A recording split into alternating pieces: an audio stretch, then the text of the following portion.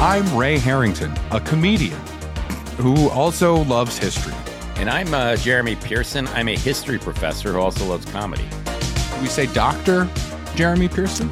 You could, but just know that if you have any major medical issues, I can't do much for you. So I'm a fake doctor, which means that I teach history, but I don't know how to do the Heimlich maneuver. This is a great example. Yeah. I have these silly questions, and you have an inordinate amount of knowledge about these things. We've kind of nerded out about history stuff in the past, and then we created this podcast. Everything sucked back then because, as you've said, everything did suck back then. It's like the way I think about it is that one of my favorite lines, the opening lines of this novel called The Outsiders by B.L. Hartley, the first two lines are, "The past is a foreign country. They do things differently there." It's interesting to go to, interesting to visit, but I'm very cool living where I am now, is the way I think about it. History has always been a fascinating thing to me.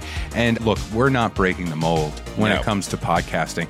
This podcast format has existed since podcasts. However, I really like it. And It's a fun format. Yeah, it really is. And the goal here is to be entertaining and be fun and funny, but also sneak in a little bit of knowledge there. Yeah. You have some laughs, and at the end, you know a little bit more about the world than you did before you listened to it.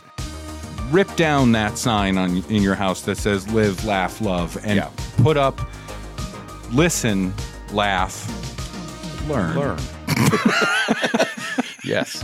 Yeah, every week, new episode, new historical story to partake in, to ingest and put in your ears. Join us every week on Everything Sucked Back Then. Sounds good. Everything sucked back then. Yeah. I'll be here. I'll be here as well. Yeah. There is that one week I can't make it. Okay.